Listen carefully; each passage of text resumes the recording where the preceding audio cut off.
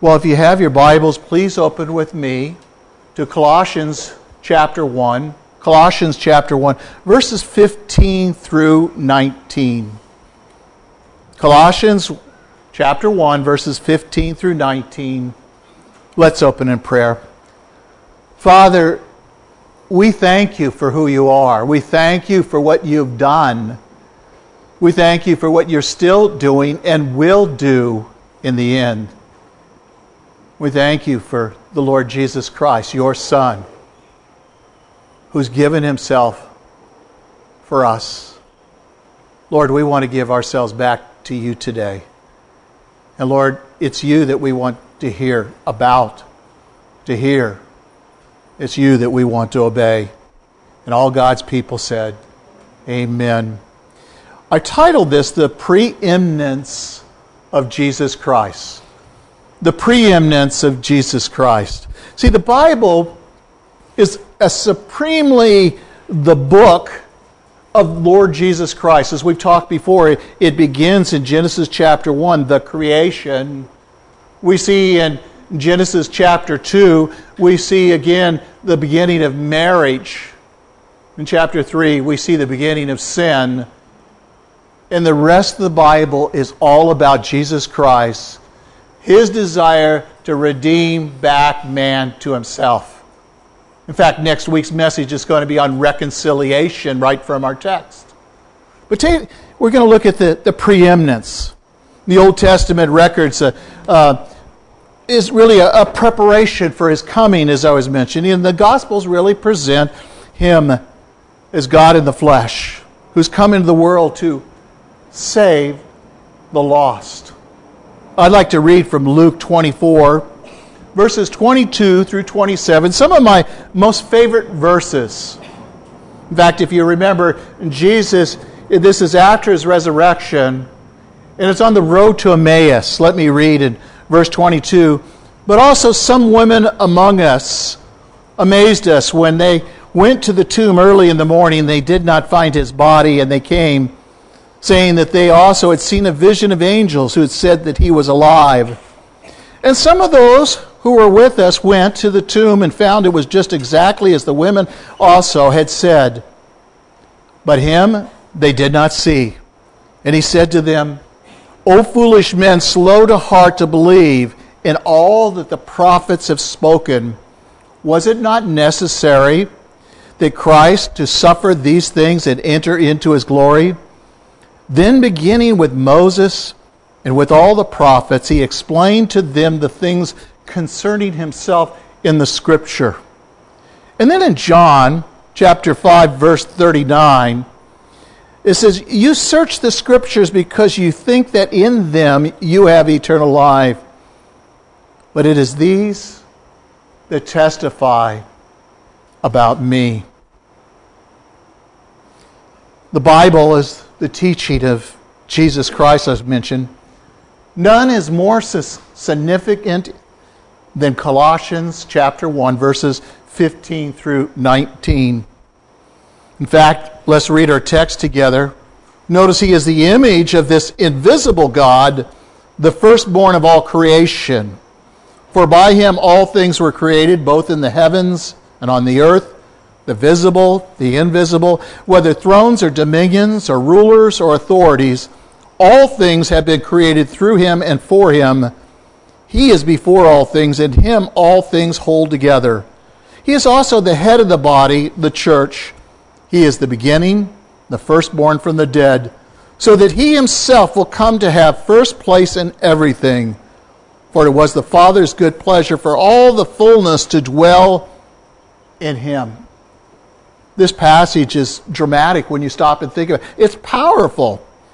It really removes the confusion who Jesus Christ is, because Jesus Christ is God in the flesh. In fact, this passage and understanding this passage and other passages that are similar, they're vital. They're really essential for understanding the Christian faith. While the Colossian church was centered upon this person of Jesus Christ, the heretics were denying his humanity.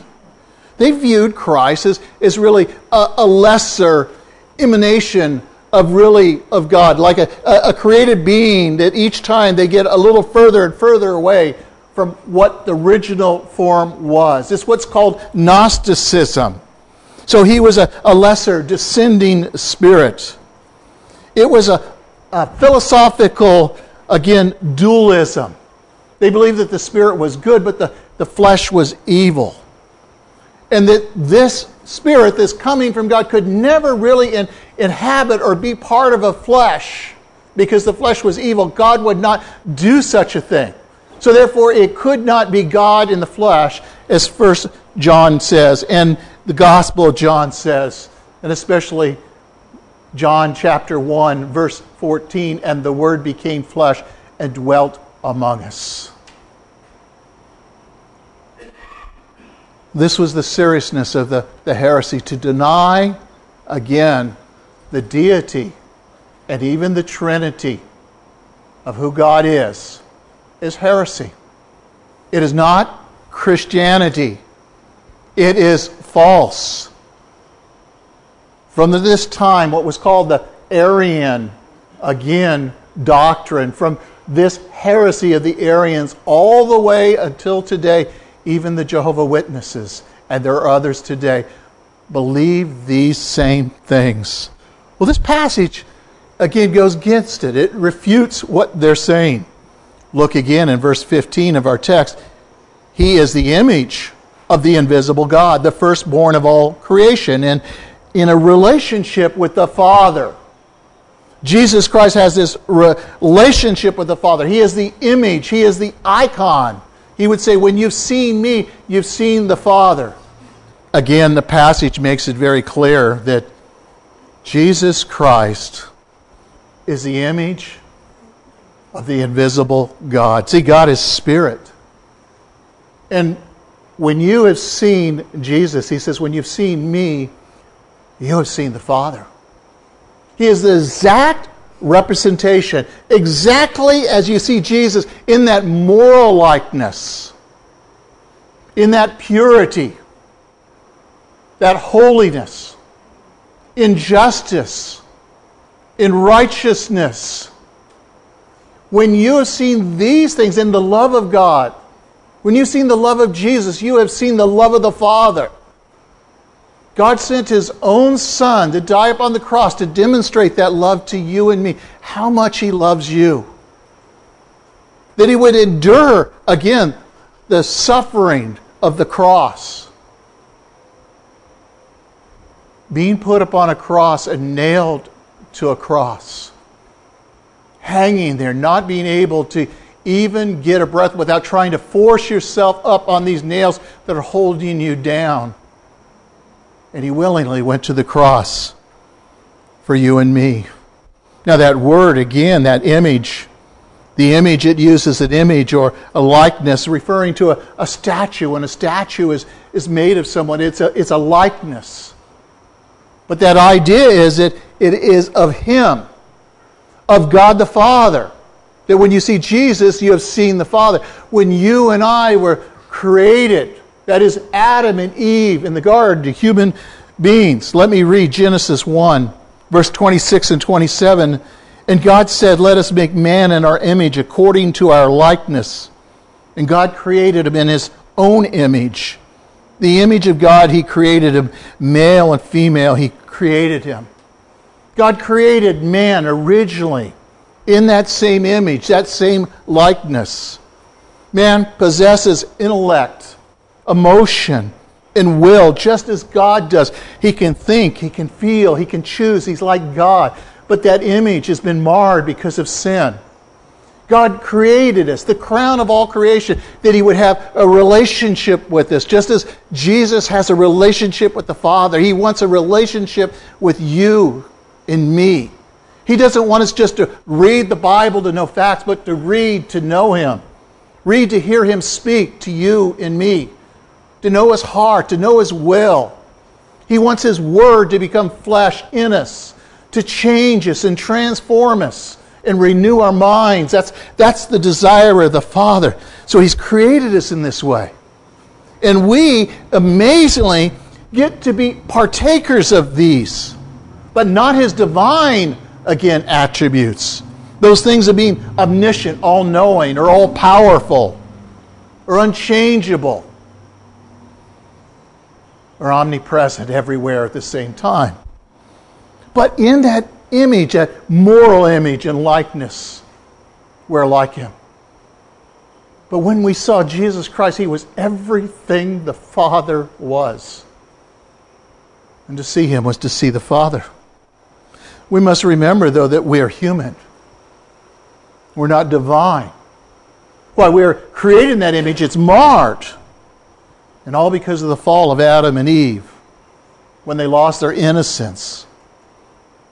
Once they were innocent and free of sin, incapable of dying, but when they sinned, the innocence was gone. For the first time in their life, they knew what sin was. They knew, again, this world was becoming sinful very quickly. And I know in my own life, when I was born again, I've shared this, and it's interesting when people say that when I did the greatest sin I ever did was right after I was born again. And people sit up and they want to know what that sin was. The greatest sin that any of us could ever do is when we know for the first time in our life we've sinned against a holy God. When our eyes are opened up and we see this sin and we see God in all of his holiness and all of his purity and all of his righteousness, and we recognize we have sinned, we have rebelled against this God. Prior to that time, prior to being born again, you were blinded by the God of this world. But again, when God opens up our life, and that's why it's so important to understand that when man died in the garden, physically that process began, but he spiritually died. That's why a person must be born again. That's why he has to be born again. Unless a person is born again, he will never enter the kingdom of God. And when we look at Jesus, we see the Father and the Father's love. When man sinned in the garden, he forfeited those qualities of innocence, of holiness. He was created in creature-like holiness. But again, when he puts his faith in Christ, however, a person's promise, that image of God will be restored to him or to her. Let me read Romans 8:29. For those he foreknew, he predestined to become conformed to the image of his Son, so that he would be the firstborn among many brethren. Well, first of all, this expresses the unique preeminence of Christ. It shares, the idea is that he shares his privileges with his brothers and sisters, and that we are a new creation. The moment we're born again, we are placed in Christ. We are a new creation in Christ. And a community of men and women who are progressively being conformed to that image and likeness of Jesus Christ. Changed day by day. We don't need to change one another. It's the Holy Spirit who changes us. And each year that passes as we continue in his Word, we become more and more and more like him, to a point in this life where God says, look, you're closer to my home than yours. Come and be with me, and he'll finish the work in you and me one day. That we then will have that image and likeness, that moral image and likeness like him. We can reason.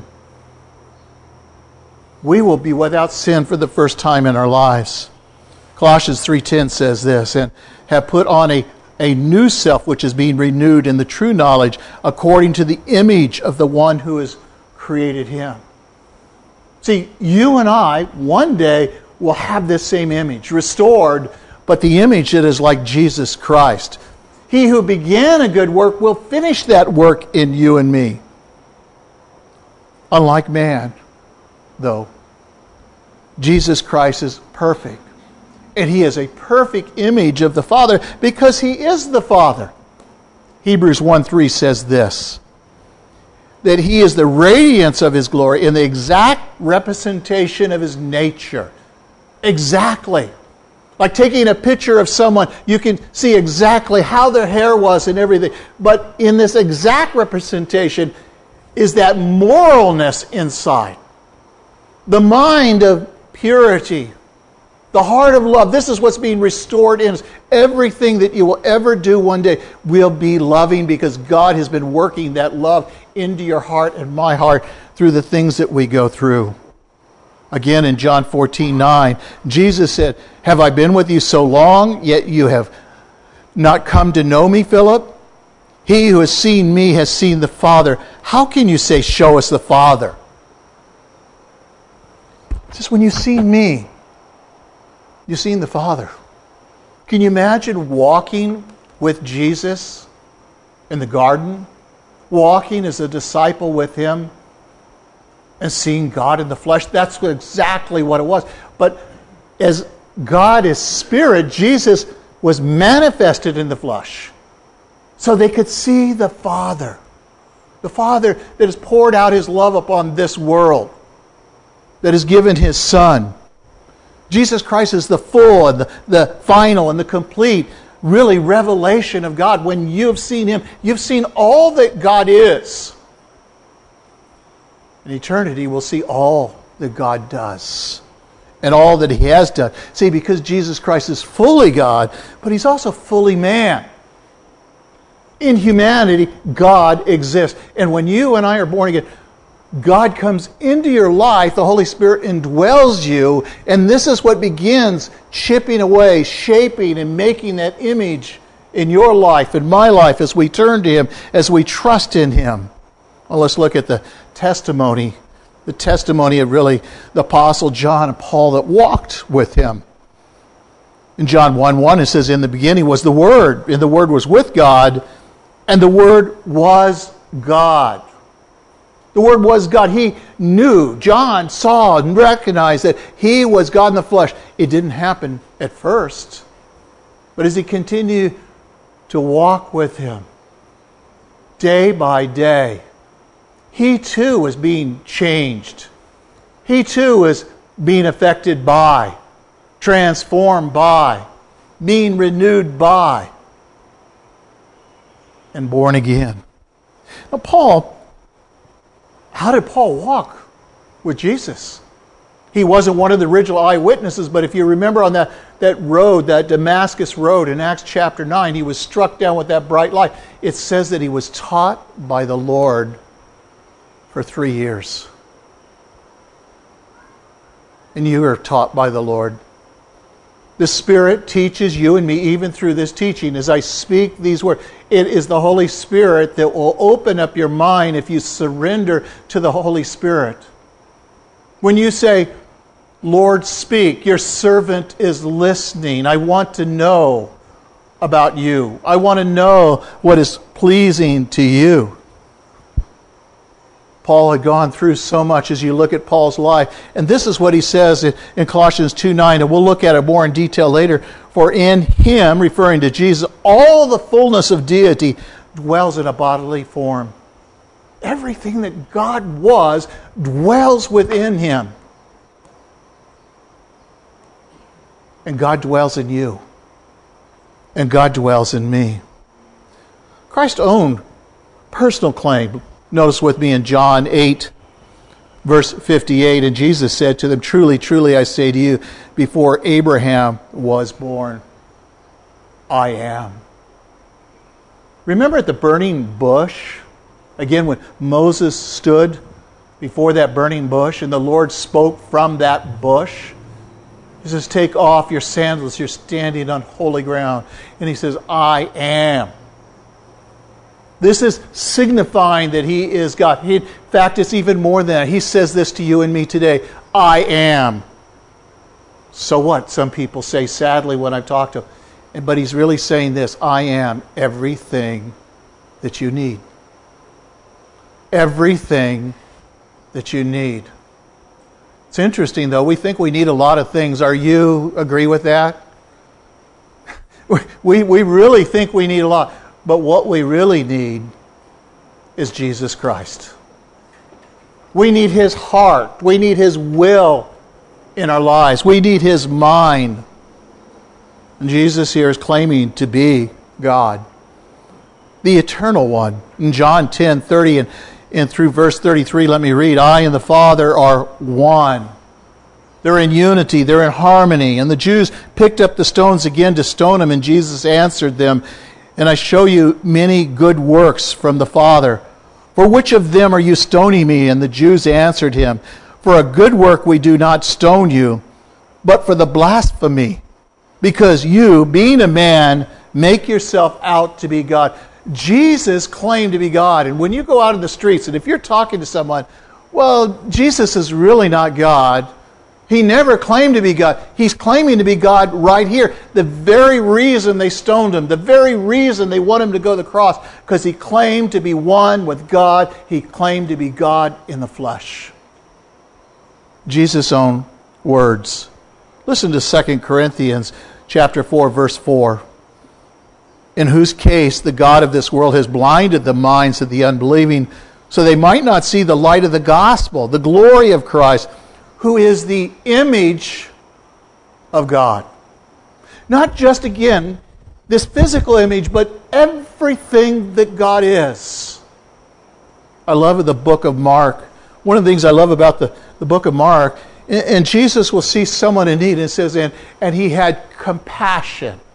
And he had compassion. And he had compassion. But if you notice, action follows compassion. When Jesus had compassion, he was moved in love to reach out and touch and heal and minister and open up the heart. When he saw the sheep without a shepherd, he taught them. It wasn't enough just to feel something in the heart, but see, God is love, and if God is love, then love is going to be seen in his life. And when you saw Jesus, you saw the love of God, the very love of God. You see it on the cross, his love.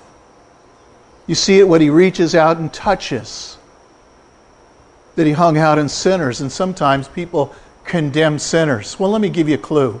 Sinners are under condemnation. What they need is Jesus Christ and be saved. They don't need to hear from us that they're sinners. We don't need to tear them down. We need to tell them the good news of who Jesus Christ is. We need to encourage them to take a step of faith, just as you and I have taken that step of faith. Sadly, within the body of Christ, as I mentioned, the Arians, who first established this fact that Jesus was just like a lesser God, but not even a God. The Jehovah's Witnesses today deny that Jesus is God, God in the flesh. And sadly, they have missed life.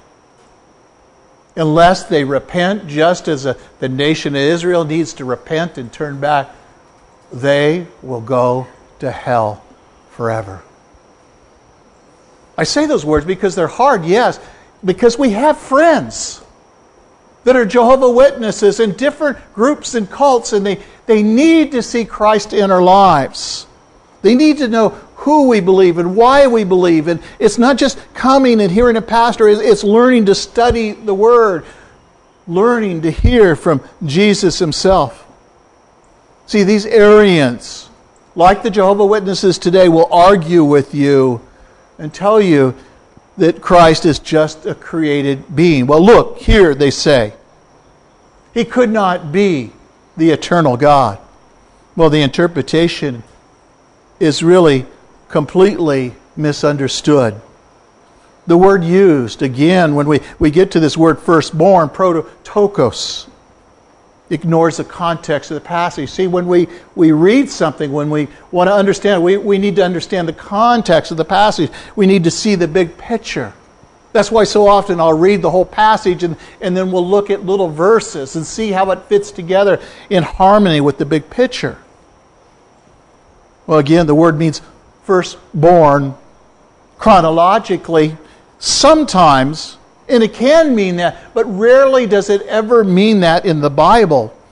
It refers primarily to a position or rank, both in the Greek and the Jewish culture, the firstborn was the son who had the right to inheritance. But it wasn't always necessarily true. In the case of Esau, if you remember, who was born first chronologically, but it was Jacob who received that firstborn, who received that inheritance. And Jesus is the one, the right to the inheritance of all creation. In fact, you see that in chapter 5, where he's redeeming back the earth. He is that firstborn, the only one that's worthy to open that scroll. Hebrews chapter 1, verse 2, notice what it says: in these last days, he has spoken to us in his Son, who is appointed heir over all things, through whom he also made the world. Jesus Christ spoke this world into existence. Sadly, there are those today that think the deeper things of God is speaking things into existence. What is the deeper things of God? Knowing God and how he could love you or me or man in a sinful state and give himself for us. That's the deeper things of God. Knowing that God has set his love upon us.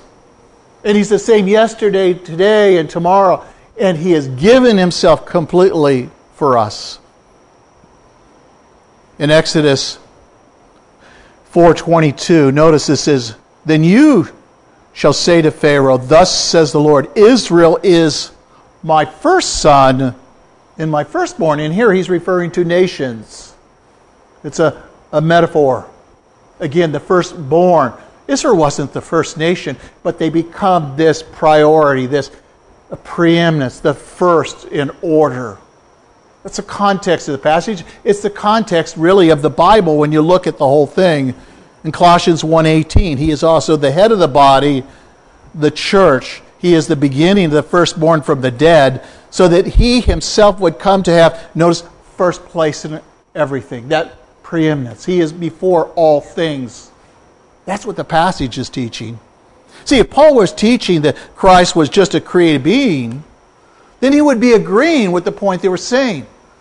But he strongly, and this is important to understand, refutes their false teaching. He's describing Christ as perfect and complete image of God himself. In verse 16, notice again that for by him all things were created. He's the creator of the heaven and earth. The question rises then, if he is the creator, then how could he be a created being? John 1:3 says this, "All things came into being through him, and apart from him nothing came into being that has come into being." He's the one that spoke everything into existence. Can you imagine if you could be there at creation and see him, let there be light, and there was light? Or when he spoke into existence the trees, when God created the heaven and earth, I don't know if they just kind of grew very quickly, or I kind of have this picture as all of a sudden he speaks into existence, there's full-grown trees, there's middle-sized trees and little trees. He just simply spoke it. He thought and spoke in. It's interesting because we're going to look at later that he holds all things together by his word. Just imagine if he took his word back. Poof! I think it'd be more than poof. But that idea that he holds all things together. Well, again, that this idea that he's preeminent, he has a relationship with the creation. Verse 16, look again. For by him all things were created, both in the heavens and the earth. Notice, visible and invisible, whether thrones or dominions, rulers, authorities, all things have been created through him. And notice, for him. All things were created for him, and he is before all things. In him all things hold together. Again, showing that he is before all things. And everything was created for him. So Paul gives three reasons. Again, for Jesus really being first, having priority over. Number one, as we saw, he is the creator. He's created all things. And that's important to understand. So Paul rejects the blasphemy of these false teachers, insists that he is the creator. It's interesting when I talk to people sometimes and they'll talk about their pagan god or whatever. All you have to do is begin talking about your God who created the heaven and earth, and he spoke things into existence. Every person in this world at some point knows there is a creator or a designer. They can see the order of this world. But then they have to, and we'll talk about it in a second, they have to suppress that truth. They have to decide, I will not believe the truth. I will not accept it. The fool says in his heart, there is no God.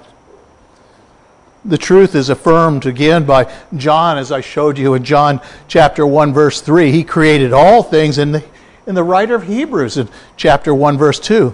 Paul maintains that all things were made by him. And see, this is refuting. This letter is to the church of Colossians, but it's to these false teachers as well, the heretics, the heresy. Again, the universe also bears, again, this witness, this tremendous wisdom and knowledge of a creator when you stop and think about it. And let me read Psalm 19, verses 1 through 4. I remember the first time I read that, I go back to it, not in a regular reading. I do that, but from time to time I just go back and reflect upon this and stop and marvel. In fact, it's a wonderful verse to read at nighttime and then walk out on a clear night and look at the stars. Look at verse 1. It says, and the heavens are telling the glory of God, and their expanse is declaring the work of his hands. Day by day pour forth the speech, and night by night reveals the knowledge. There is no speech, nor are there words. Their voice is not heard. Their line has gone out throughout the earth, and their utterances to the end of the world. In them he has placed a tent for the sun. The testimony of nature. I remember my little boy, he couldn't have been more than 4 years old, and he looks up at the stars, and we were looking at one night, and who created them, Daddy? Who made them? The Bible, really, in reality, the gospel is so simple a child can understand it. I don't mean you're going to understand every part, but as you begin putting those pieces together, you're building precept on precept. But a child has that childlike faith. They ask a question they want to know. There are scientists today that refute that there is a God. But when they look at creation, they marvel. There must be a designer. There must be some super mind, but they will not acknowledge God. So they suppress that truth. Well, the testimony of the nature of the Creator is so clear, so convicting, a person has to suppress that truth. Has to decide they will reject the truth. And that's what they do. They reject the truth for a lie. Let me read Romans chapter 1, verses 20 through 22. For since the creation of the world, his invisible attributes, his eternal power, his divine nature have been clearly seen, being understood through what has been made, so that they are without excuse. For even though they knew God, they did not honor him as God or give thanks, but they became futile in their speculations, and foolish hearts were darkened. Professing to be wise, they became fools. You'll either believe or you'll choose not to believe. A fool chooses to reject the truth when it's in front of them. Well, the second thing, Jesus again has first place over creation because he is before all things. Notice again in John chapter 1, verses 1 and 2, in the beginning was the Word was with God, and the Word was God, and he was in the beginning. See, he told the Jews again that he was before Abraham was born, as we mentioned, and I am. And he's saying again, anyone that was there at creation had to be the eternal one. And it's so important to understand that he was there, he spoke these things into existence, He is God. The prophet Micah said these things. In going forth are from long ago the days of eternity. Again, speaking about God. And then in Revelation 22:13 describes him as the Alpha and the Omega, the first and the last, and the beginning of the end. Jesus Christ was there before time even started. He was there when time started. That makes him the eternal one. It makes him, again, have first place in the creation, that he, again, spoke all these things into existence. And the third thing is that he has his first place over creation, is that in him all things hold together. Not only did Jesus create this universe, he also sustains it. He holds it together by his word. He maintains it. And this is delicate, perfect balance.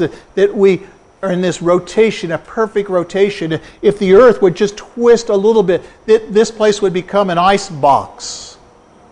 Everything would go out of balance. The water, the oxygen, everything in this life. He literally holds everything together. He is the source. He is the power. He's behind every consistency in this universe. And 2 Peter 3:10 says this, "But the day of the Lord will come like a thief, in which the heavens will pass away with a roar, and the elements will be destroyed with the intense heat, and the earth and its works will be burned up." What he's describing here is a scene when every atom, every molecule, everything just totally disintegrates. At this time, he holds it together, but this earth at some point will be totally destroyed.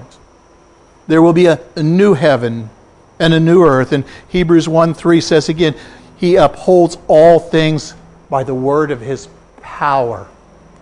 My word doesn't go far. Does your word go far? But his word is powerful. So powerful that it changes and transforms a person's life if they will just think, they will just listen. He can heal you with his words.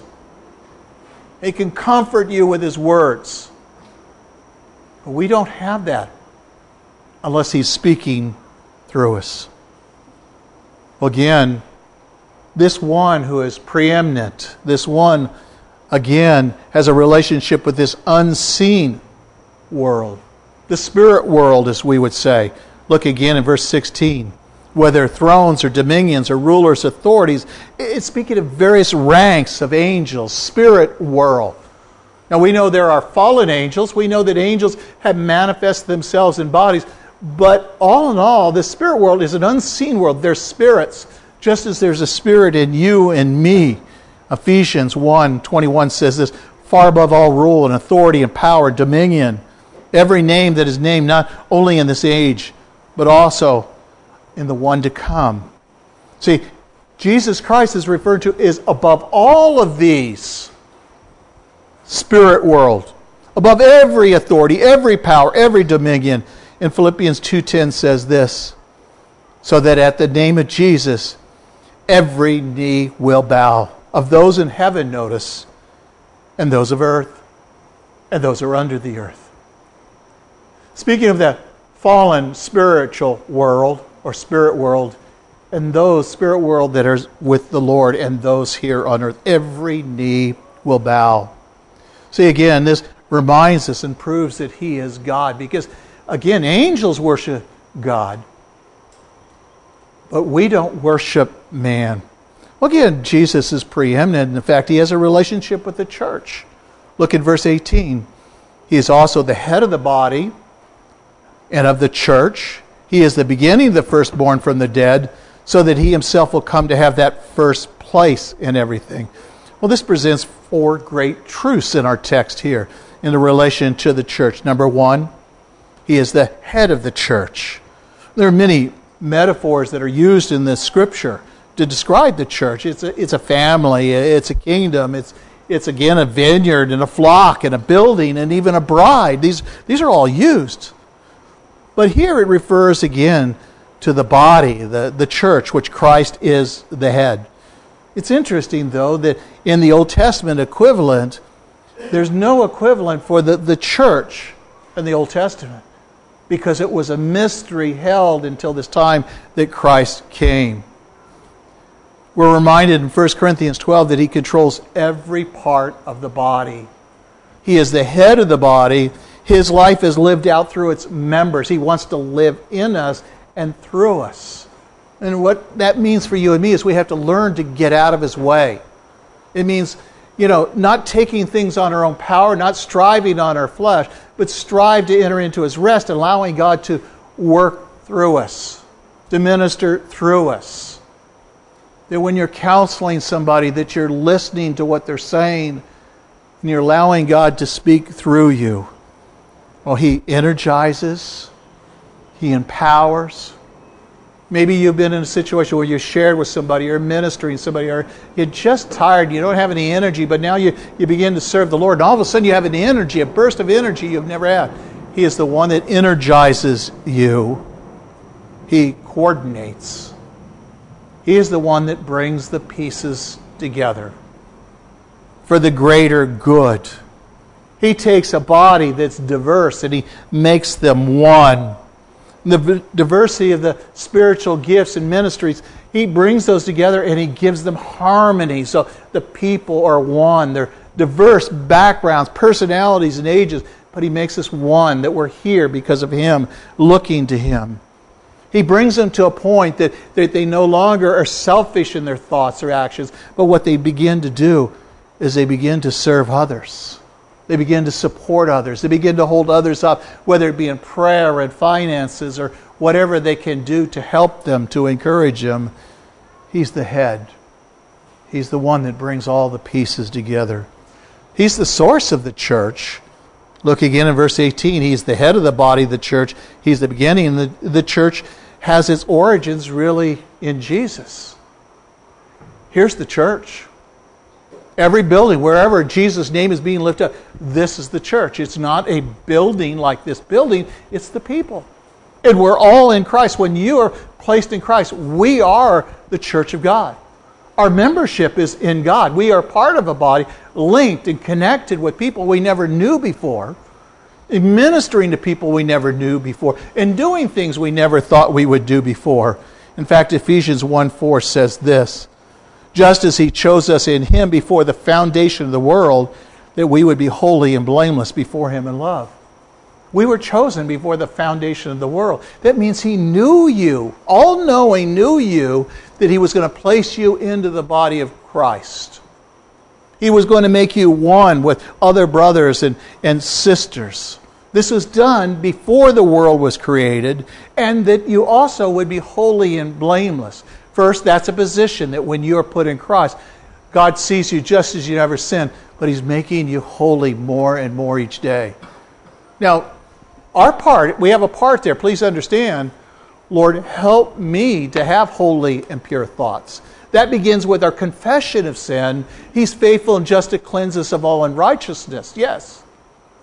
But we surrender. We trust him, and the more we trust him, the more we give to him, the more we become like him. The more that we're changed. And our position is holy and blameless before him. And notice, in love. In love. You know, love covers a multitude of sin. You know, that's really great. Love covers a multitude of sin. I'm not going to ask, is anybody mad at their wife or mad at their brother or anything? It's so interesting. We could say, well, we're mad at them, but we love them. We're mad at them, and we're going to tell the whole world about everything they've done. Love covers a multitude of sin. Love will not talk about, stink about others. Love will not tear others down.